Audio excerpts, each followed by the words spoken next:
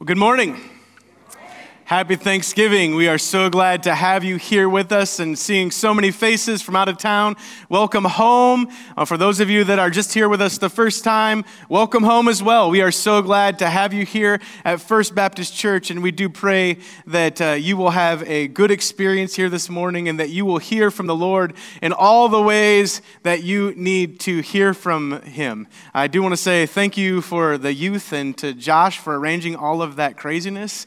I've been telling people this morning, everybody's like, hey, I like the sweater, and I do too, so thank you, that I came subdued today, and for those that know me, this is subdued for the Christmas season. I was looking at those Christmas suits this morning thinking, it's time, but I decided to bring it back a little bit, and then I get here, and I didn't bring it back a little bit, because my face with my Grinch sweater is all over the place, so thank you for that.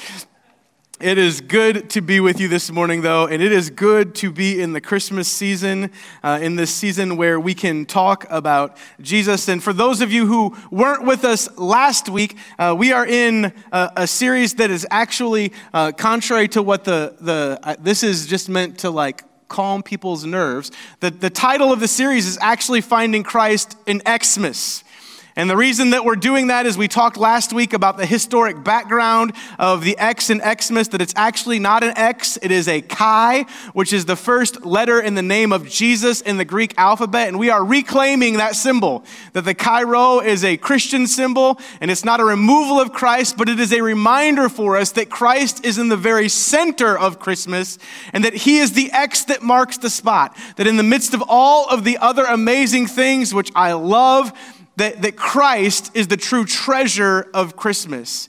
And so as we go through these weeks, we're going to be looking at the different stories of the Christmas narrative and exploring exactly who and what Christ is for us, what His coming means to us. Last week we looked at Christ and the very definition of that name, it's not actually a name, it's a title, that Jesus is the Christ. It's not Jesus Christ with Christ being His last name, that it is Jesus the Christ, that He is the King, that He is the Messiah, that He is the promised ruler on whom the weight of the government will rest on His shoulders and He won't collapse, and He will bring about the peace and the justice that we so desperately need in this world. Last week we looked at Christ as our King, searching for a King. This week we're going to look at Christ as our Savior, searching for a Savior. And as we get started, I want to ask you a question. It's a question that I asked around the office this week and to some of my family.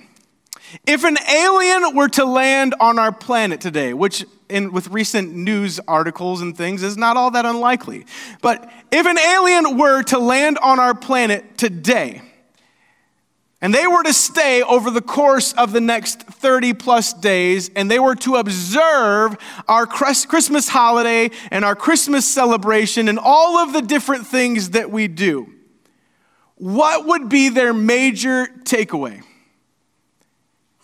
Someone who's never seen the reality of this planet but understands humanity, and they watched us celebrate the Christmas season, what would be their major takeaway? What would they believe that the Christmas holiday is actually all about? Now, I want to clarify. I don't want you to give me the churchy answer and say, oh, they'd think it's about Jesus, because they wouldn't. Let's be honest. Right?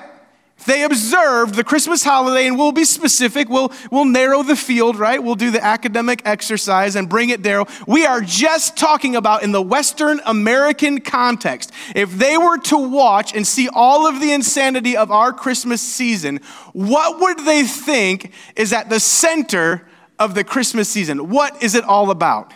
Not a rhetorical question. Shopping, presents, money, what else? Decorations, food, Santa Claus. God loves Santa Claus. Punching heretics since the earliest days. That's a conversation for a different day, but yes. Anything else? Gatherings, family and friends. Anything else? Well, that's good. That's a good representation. Did you notice what the first things mentioned were, though? They were all in the same realm. We got money, right? Didn't you have to say any words, just lifted the hand and was like, money. It's all about commercialism, right? It's all about commercialism. It's all about gifts. It's all about presents. It's all about what we get in the season. I would agree with that. Arguments could be made for several legitimate options of what an alien would think is the center of the Christmas season. But when we unwrap the outer layers and get to the very center of the holiday, we actually get to the day of Christmas. What is the pinnacle? Is it not the giving and receiving gifts? The unwrapping of presents? Isn't that what all the songs and everything points towards in the broader culture? It is all about gathering around the tree with family and friends and celebrating and eating. But the thing that everyone's really looking forward to is the presents. And numerous Christmas movies highlight and lament this well-documented fact that presents and gifts and commercialism has become the center of the Christmas holiday. One scene in particular from a Charlie Brown Christmas captures the dominant ideology of our age concerning Christmas. And mind you, this was written and filmed decades ago, right? But it still holds true today. And one scene in particular popped into my mind when I was thinking about it. So I want us to take a minute to watch this scene this morning as we go into the sermon.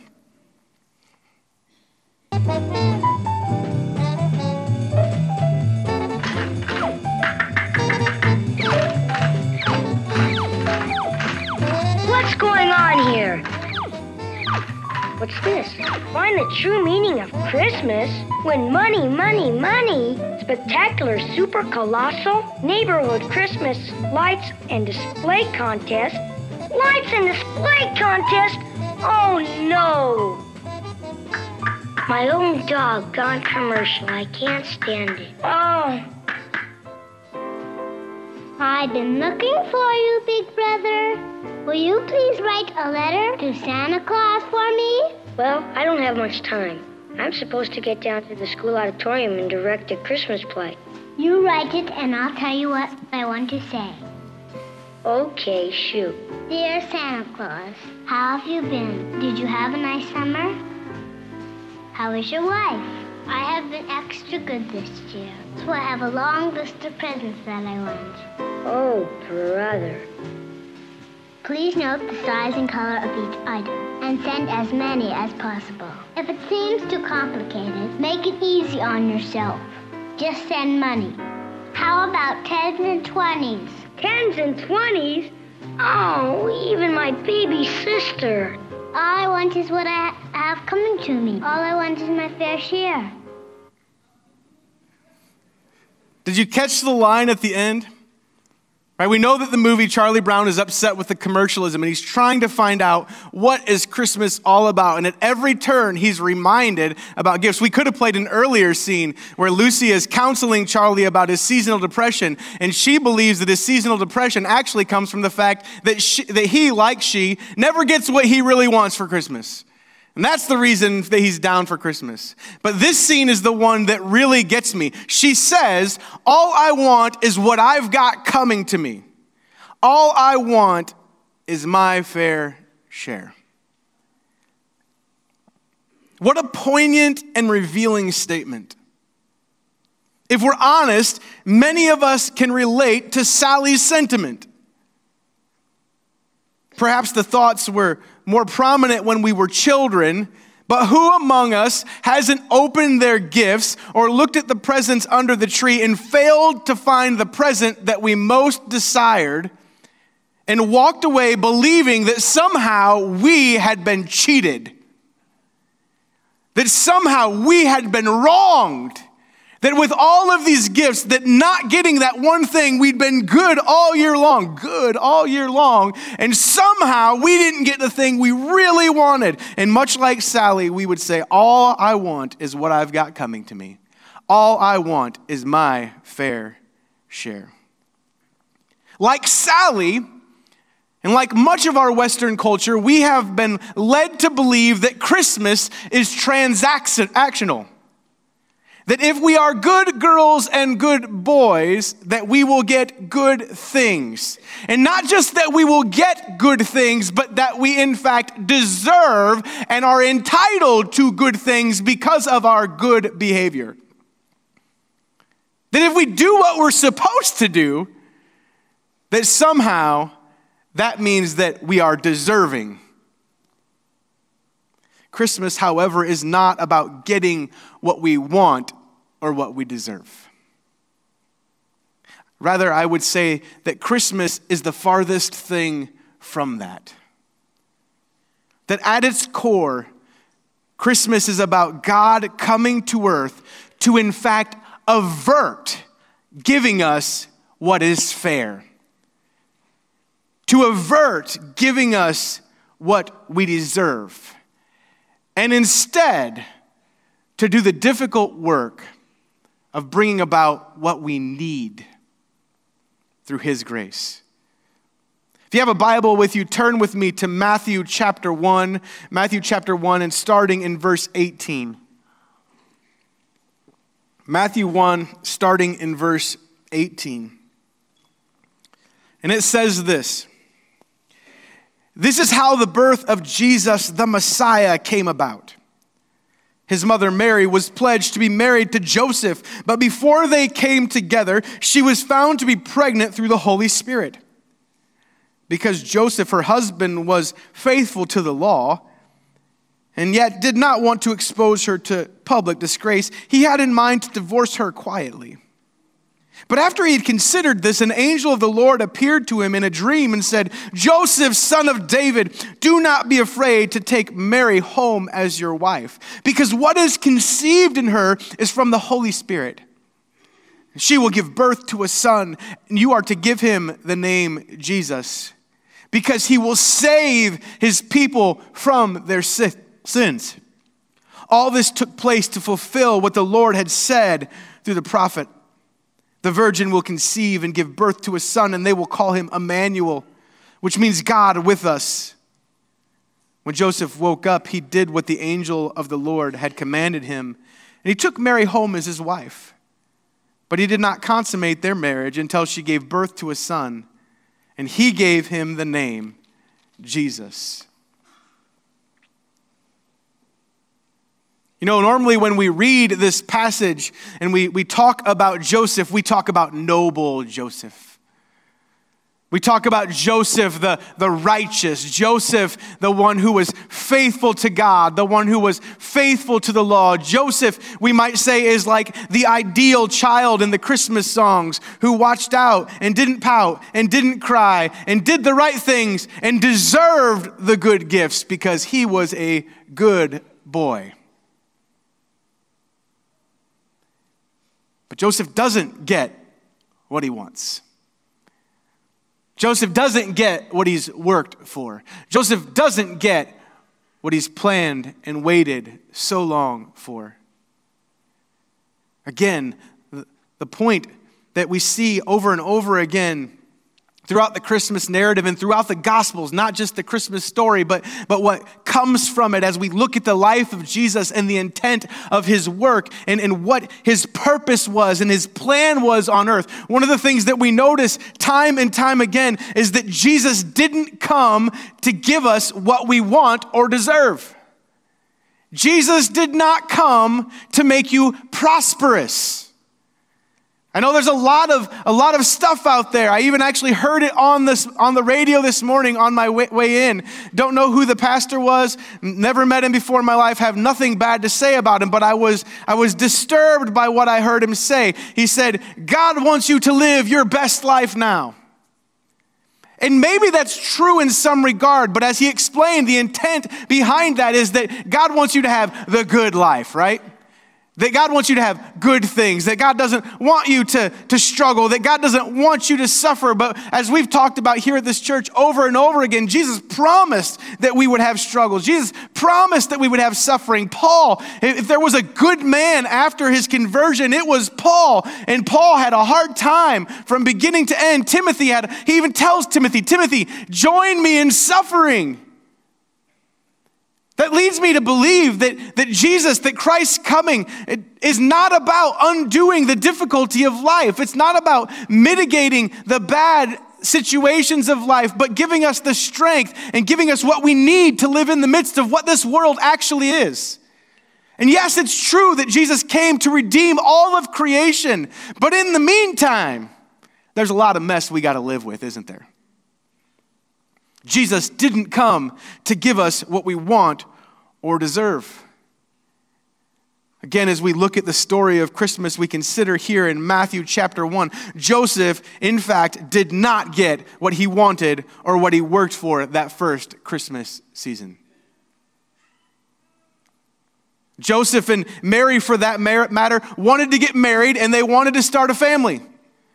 Right? Is that not the core of the story? That they were betrothed, that they were already technically married in the eyes of the law. First century Jewish weddings happened in two stages. The first stage was the betrothal, or what is called in Hebrew the Erusin. The Erusin. I can't say the word right, man. I'm not Hebrew. Erusin. Erusin. There we go. That's how we're going to pronounce it today, right? So that was the first stage of the marriage. It was the betrothal. Joseph's family would give a mohar, or a dowry, as it's better known to Mary's family. There would be a transaction that they would pay money to Mary's family to assure the wedding was going to happen. And often also that payment was meant that if Joseph fell off the rails, if this good man somehow went bad and no longer was taking care of Mary, that if they happened to get divorced, her family would then have the money to care for her. That was the intent. It was essentially, in effect, an insurance policy. He would pay the bride price, and at that point, they were legally married. For about a year, the bride would live with her parents while the husband and his family would make preparations in their home. And when I say preparations at their home, I mean actually a building project would take place. It didn't work like it did now, where we had full houses and you would move into your own apartment or own house. No, you would build a room onto the husband's parents' house, and you would move in with your in-laws. It's what we did when Robin and I got married, but we moved in with her parents. Don't recommend it. But that's how they did it then. They would make these preparations in the home to accommodate the addition of a new family unit. In truth, it was an extremely costly proposition for Joseph and his family. I mean, there's payments made on 3 different levels throughout this. And after those payments are made, they are officially, legally married. Then there's the second part. So the first part is the betrothal, the erusin. The second part is the ceremony or the celebration and the consummation, which all rolled together into one night of celebration. While Joseph and fam worked to prepare the homestead, they would also be planning this massive community event. This community event is called the Misuin. The Misuin. And when the time of the wedding would come, Joseph would make his way across town to Mary's house. Now, mind you, we think of this as being, when we think of towns, we think of Seymour. He wasn't going from the west end to the east end of Seymour. He was just going a couple of blocks. And it wasn't a big city. It wasn't a whole lot of people at the time. And so he would make his way. They'd probably grown up together. And so he makes his way from his parents' house to Mary's house. And on the way, it wasn't like it is now, where you sent out invitation cards and you send out an RSVP. You'd say, hey, the wedding is going to probably be sometime in March. And everybody's like, okay. And so as they marched their way through town, they would say, hey, time for the party. Jump on the train. Here we go. And they would just grab people as they were going. They would make their way over to Mary's house. The crowd would continue to grow. And when they got to Mary's house, they'd be like, Mary, family, come on out. We're going back. It's time to party. And they would grab Mary. They would grab the family. They would head back to Joseph's house. They would show them the new digs, and they would party all night. This big party would go, actually several days. This party would take place. It was a very public event. And actually, if you read the Bible, the consummation itself, while it happened behind closed doors, was part of the official formal wedding ceremony. Wasn't a whole lot private back in the day. So Joseph finds out that Mary is pregnant. Before the angel comes to him, he finds out that all that he's been working for has been for naught. That he's been faithful, and it tells us that he's been faithful to the law, that Joseph is this good man. He's done the right things, and he's working for this wedding day, looking forward to this celebration, looking forward, let's call it what it is, looking forward to the wedding night. And all of a sudden, everything is gone in a flash. And he finds out that Mary is pregnant with a baby that he knows in his heart and mind is not his. Verse 19 tells us that Joseph didn't want to expose Mary to public shame. And truly, he didn't want to put her not just at the risk of shame, but also death. So he sought to cancel the relatively private Jerusalem, right, the betrothal. People knew about that. But to avoid the very public ceremony, the Masuin, he wanted to avoid this public shame and spectacle of marching out this now pregnant girl downtown for everyone to see. Because very likely, the Masuin would then become a murder scene. You got to feel a little bit bad for Joseph. Does anyone else, when they read the Christmas story, feel just a tiny smidge bit bad for Joseph? I mean, I know that sounds wrong. I feel bad for Mary, too, to be completely honest. This was not what she had planned. Actually, it's one of the key songs in the Christmas musical that we wrote, because as I continue to consider that story, we're always like, yay for Mary. Wouldn't that be so exciting to carry Jesus? No, it would not. I mean, we're more accepting today of people getting pregnant outside of marriage, but think back, even 10, 15 years ago, that was not looked highly upon. In Mary's day, it was deadly. Now, there's no way that you explained that Mary comes out looking rosy. I mean, you're going to tell everybody, hey, just wait, 2,000 years from now, I'm going to be boss. And there's going to be a scripture passage about me and how saintly and pure. And people are going to argue about whether or not I was sinless. In that day, they'd be like, you nuts, let's find some rocks. Like, not only are you a dirty sinner, you're crazy.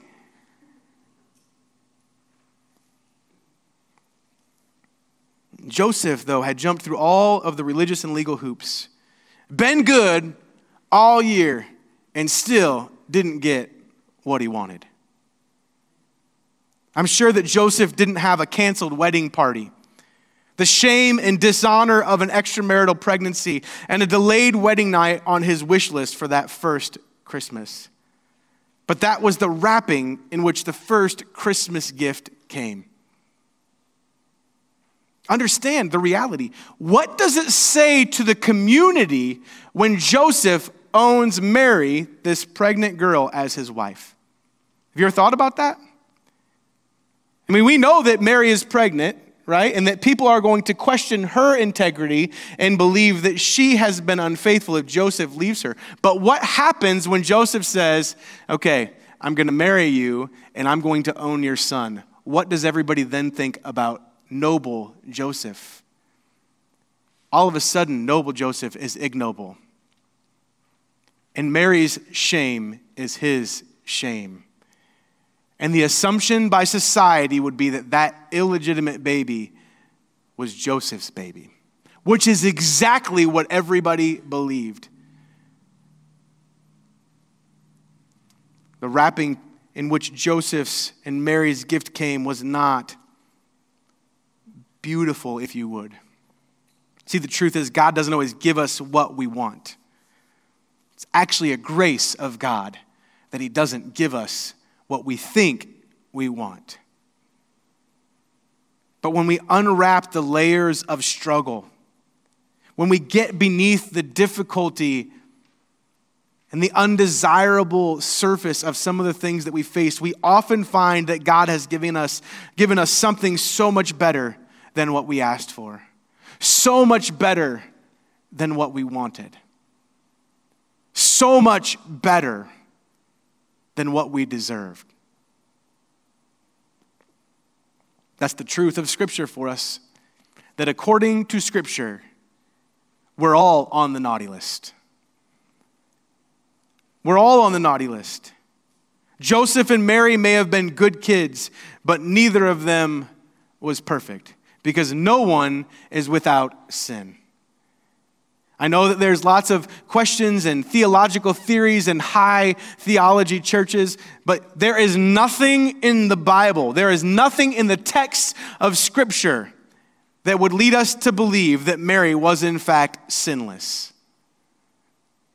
Not a thing. And the idea that she and Joseph were not involved sexually after the marriage because she had to maintain her purity does not hold serve because they had a bunch of kids. We have history of this. We know that Jesus had brothers and sisters.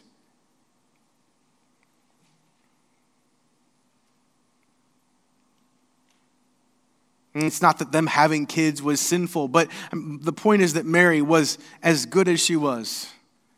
And as noble as Joseph was, they were still fallible. They were still human. And just like you and I, all of us have our dirt. All of us have our failures. All of us have our faults.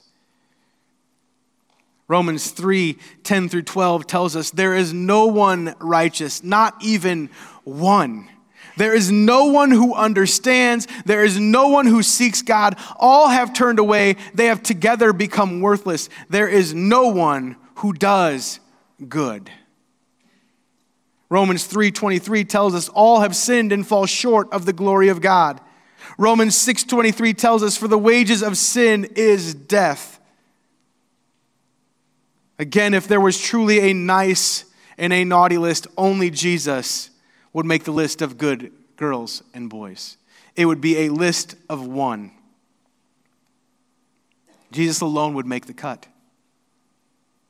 But we often think like Sally. All I want is what I've got coming to me.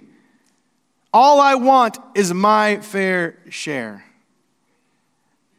But is that really what we want? According to Scripture, what we've got coming to us, what is our fair share, is nothing good. Our fair share is separation from God and hell. I've actually heard it said by one pastor, and it was shocking and it was jarring, but he was right. You want fair, then go to hell. Merry Christmas! But this is the truth of Scripture. That we don't earn salvation by our merits. That Joseph, though he was faithful to the law, was still faulty. That as good as we may be, even at our very best, we still fall short of God's righteous standards. It's not a very joyful thought. But if God were to weigh our good in one hand and our bad in the other, none of us would desire what we actually deserve. None of us would really want what is fair. None of us would want what we have coming to us.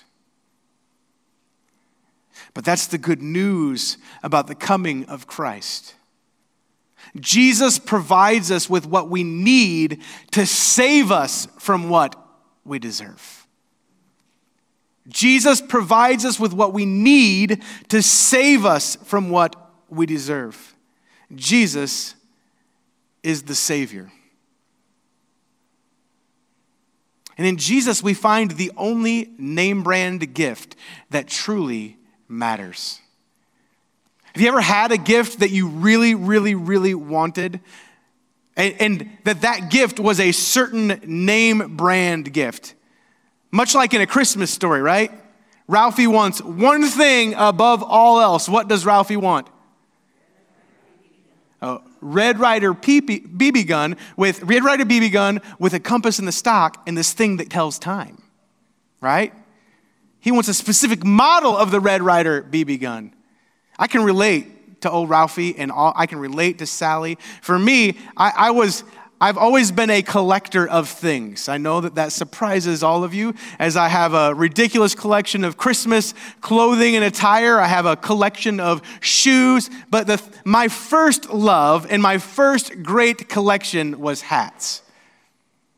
And when I was growing up and when we were in high school, there was one brand of hat that stood as king above all others. And that brand was Starter.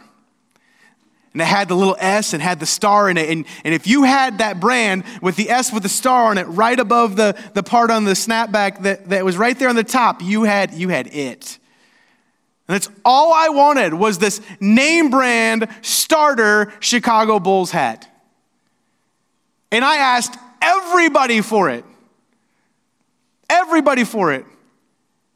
By God's good grace, one of my good friends bought me my Starter Chicago Bulls hat, and I thought I had arrived. Do you know where that Starter Chicago Bulls hat is today? Anybody? Because I have no clue. I don't remember when I got rid of it. I don't remember how I got rid of it. But do you know where you would go to buy a Starter hat today? Walmart. The name brand, the brand above all other brands, the brand that you had to have is now a Walmart special. I was thinking about that the other day, that we in our society, we love these name brands, we love the tags, and we love these certain high-end things. But the fact is, no brand, no name stands the test of time. Starter dropped off, I don't even remember how long ago, but I remember finding it in Walmart and thinking, man, how the mighty have fallen. Walmart is great, no offense to anybody, but we know that if it's at Walmart, it has reached a new level, right? Y'all remember when Justice was a premium, high-end girls' clothing store at the mall? You know where Justice is now? Right next to Starter at Walmart. We could go on. We could go on to other brands. What about Craftsman, right? Craftsman was the ultimate American brand. Now it is the ultimate Chinese brand.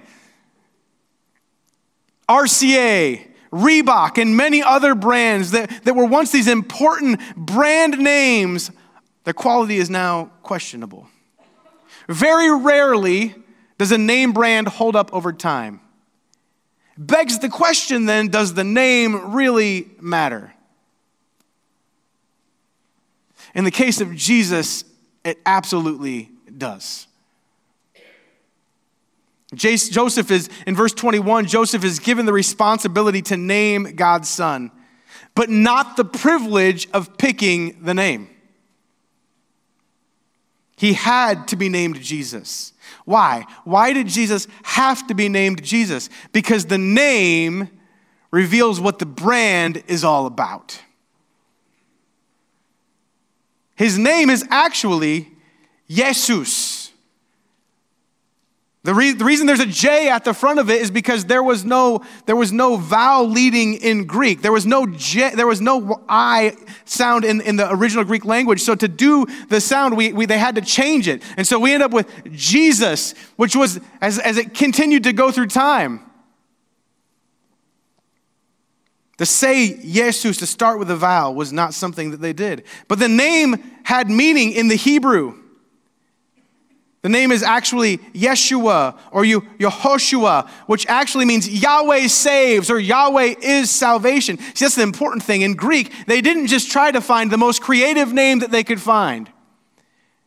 When Hebrew people and people of that day named their kids, they named them with intent, ultimately hoping that God would bring about what the name said. It was requesting the blessing. In Hebrew specifically, they would give children names that oftentimes pointed to their God and asked for God to bring about the specific blessing of the name in the life of the child. In this case, however, the angelic declaration and the giving of the name doesn't turn just upward, it also turns inward.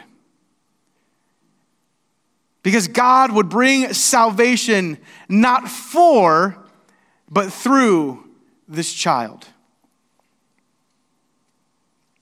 That you will name him Jesus. Why?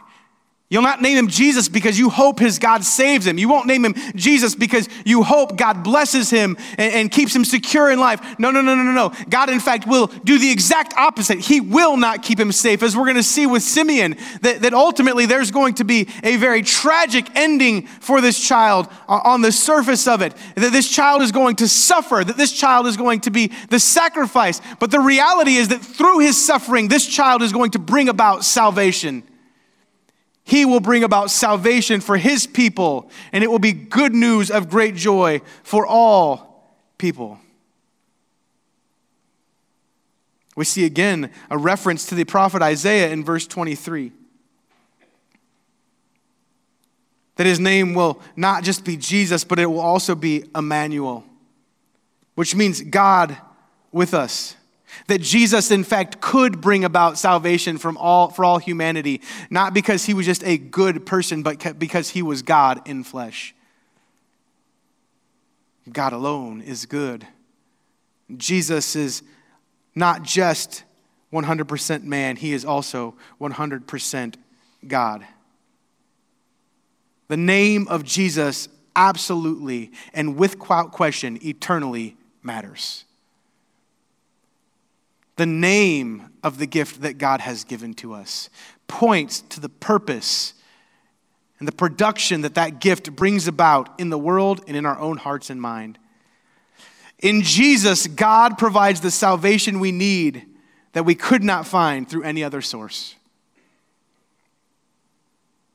Tells us that in verse 21. That you are to give him the name Jesus because he will save his people from their sins. Jesus was born to provide humanity with salvation from the penalty of their sins. It's a constant refrain in the Bible. In Isaiah 43:11, it says, I am the Lord, and there is no Savior but me. 1 John 4:14, it tells us, we have seen and testify that the Father sent his Son to be the Savior of the world. And Acts 4:12 tells us salvation exists in no one else, for there is no other name given to mankind by which we must be saved. See, in Jesus, God gave us the highest of all name brands. He gave us the best that he could possibly give us by giving us his very self. And by giving himself to us fully, sacrificially, in order that he might bring about our salvation. And Jesus provides us with what we need to save us from what we deserve. The wages of sin is death. But the gift of God is eternal life in Jesus Christ our Lord. You see, Jesus is a gift given by grace alone and received by faith alone. And in him alone do we find what we truly need. At its core, Christmas is about God saving us from receiving what we have coming to us. See, if the aliens were to come, they would think that Christmas is about this culmination of how we've behaved and acted throughout the entirety of a year. I mean, I shudder to think if those aliens watched your life or my life in the entirety of the year, what they would find. I mean, the Bible tells us, in the Christmas narrative, we think that if you aren't a good girl, if you aren't a good boy, that you then get coal, right? Somehow you still get something you need, but it's not something you want. Not to be too dark. But according to the Bible, because of the quality of our lives, because of the reality of our great and many failures, we are the coal. We are fuel for the fires of hell in and through our own actions and our own merits. We don't want our fair share. We don't want what we've got coming to us. But that's the good news of Jesus. Jesus is a gift given by grace alone and received by faith alone. Ephesians 2:8 tells us it is by grace you have been saved through faith. Grace is by definition unearned. It is kindness given because God is good, not because we are good. It is goodness given to us in spite of the fact that we are not good enough. The arrival of Jesus on the scene, the birth of the Christ, was the first step of God's plan to bring about his promised salvation for those who believe and trust him. Again, Ephesians 2:8-9, it is by grace that you have been saved through faith. And this salvation is not from yourselves. It is the gift of God, not by works. It is a gift that is received, not a gift that is earned. We couldn't earn salvation if we tried. Just like that child trying so hard to be good for Christmas, we fall short. Jesus, however, was able to do the work for us, and his birth led to a perfect life that culminated with an undue death to pay for our sins, to make salvation available to those who would accept his grace by faith. Romans 3:23-24 says, all have sinned and fall short of the glory of God. That's the bad news, but there's good news. And all are justified freely by his grace through the redemption that came by Christ Jesus. Perhaps we would prefer, again, Romans 6:23. For the wages of sin is death. What we've earned is death. But the gift of God is eternal life in Jesus Christ, our Lord. You see, we are searching for something good. We are searching for resolution. We are searching for salvation. And Jesus is truly the gift that keeps giving. He is truly the reason for this season, but as we said last week, not just the reason for the Christmas season. He is the reason for joy in every season worth celebrating. He is the gift that makes gratitude possible, because he provides us with what we need, not just now, but for eternity.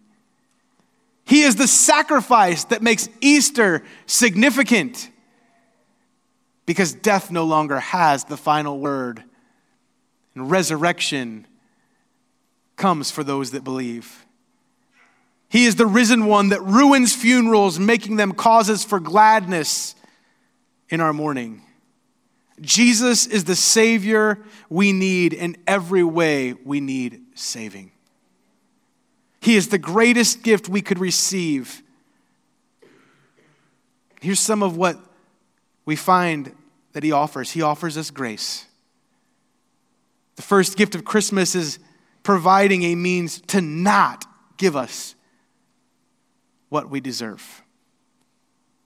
To not give us what we have coming or what we have actually earned, but instead providing a way through his goodness to give us what we need and so much more. He provides us salvation. Jesus is the only perfect sacrifice that could appease God and pay the penalty for our sin. As it says in John 1:29, Jesus is the Lamb of God who takes away the sin of the world. But the greatest gift that Jesus gives to us is himself. He's not just our salvation for the future, but he is our ever-present help in time of trouble. He is Emmanuel. He is God with us. Both physically and spiritually, Jesus chose to close the distance between God and humanity. He made a way for us to live in the presence of God without fear, both for now and for eternity. Jesus is the Savior the Jews had been promised. He is the Savior the world needs. He is the gift that makes Christmas matter. My prayer is that in this holiday season, this Christmas season, that we would remember the Christ that is at the center of Christmas, that we would remember the greatest gift that was ever given, that we would celebrate the great salvation that our God has made available through the giving of his very self.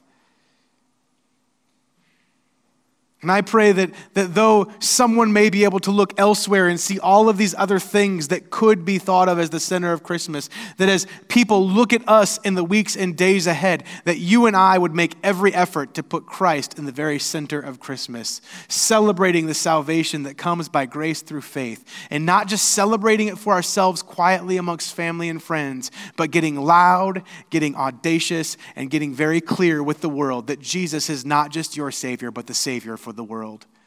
May we not miss the truth of the season that we celebrate. May we remember God's greatest gift. May we celebrate that God does not give us our fair share, that God does not give us what we have coming to us, but instead came to us to give us himself and to give us salvation through his life and through his death. Father God, we thank you so much for the gift of Jesus. Lord, we thank you that as we search for salvation in this broken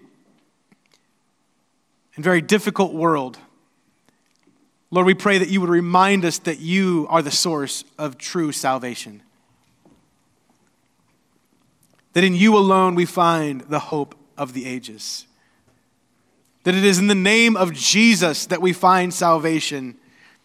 It is in Jesus that we find redemption. It is in Jesus that we find rescue. It is in Jesus that we find the strength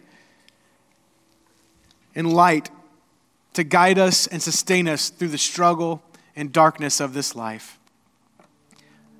God, may you shine brightly in and through us. May you remind us of the great gift that you are. And may we put you where you belong as the greatest gift that's ever been given, the source of our salvation, the source of our life, both now and for eternity. We thank you for the name of Jesus, but not just for the name, for the person that it represents and the purpose of his coming. In Jesus' name, amen.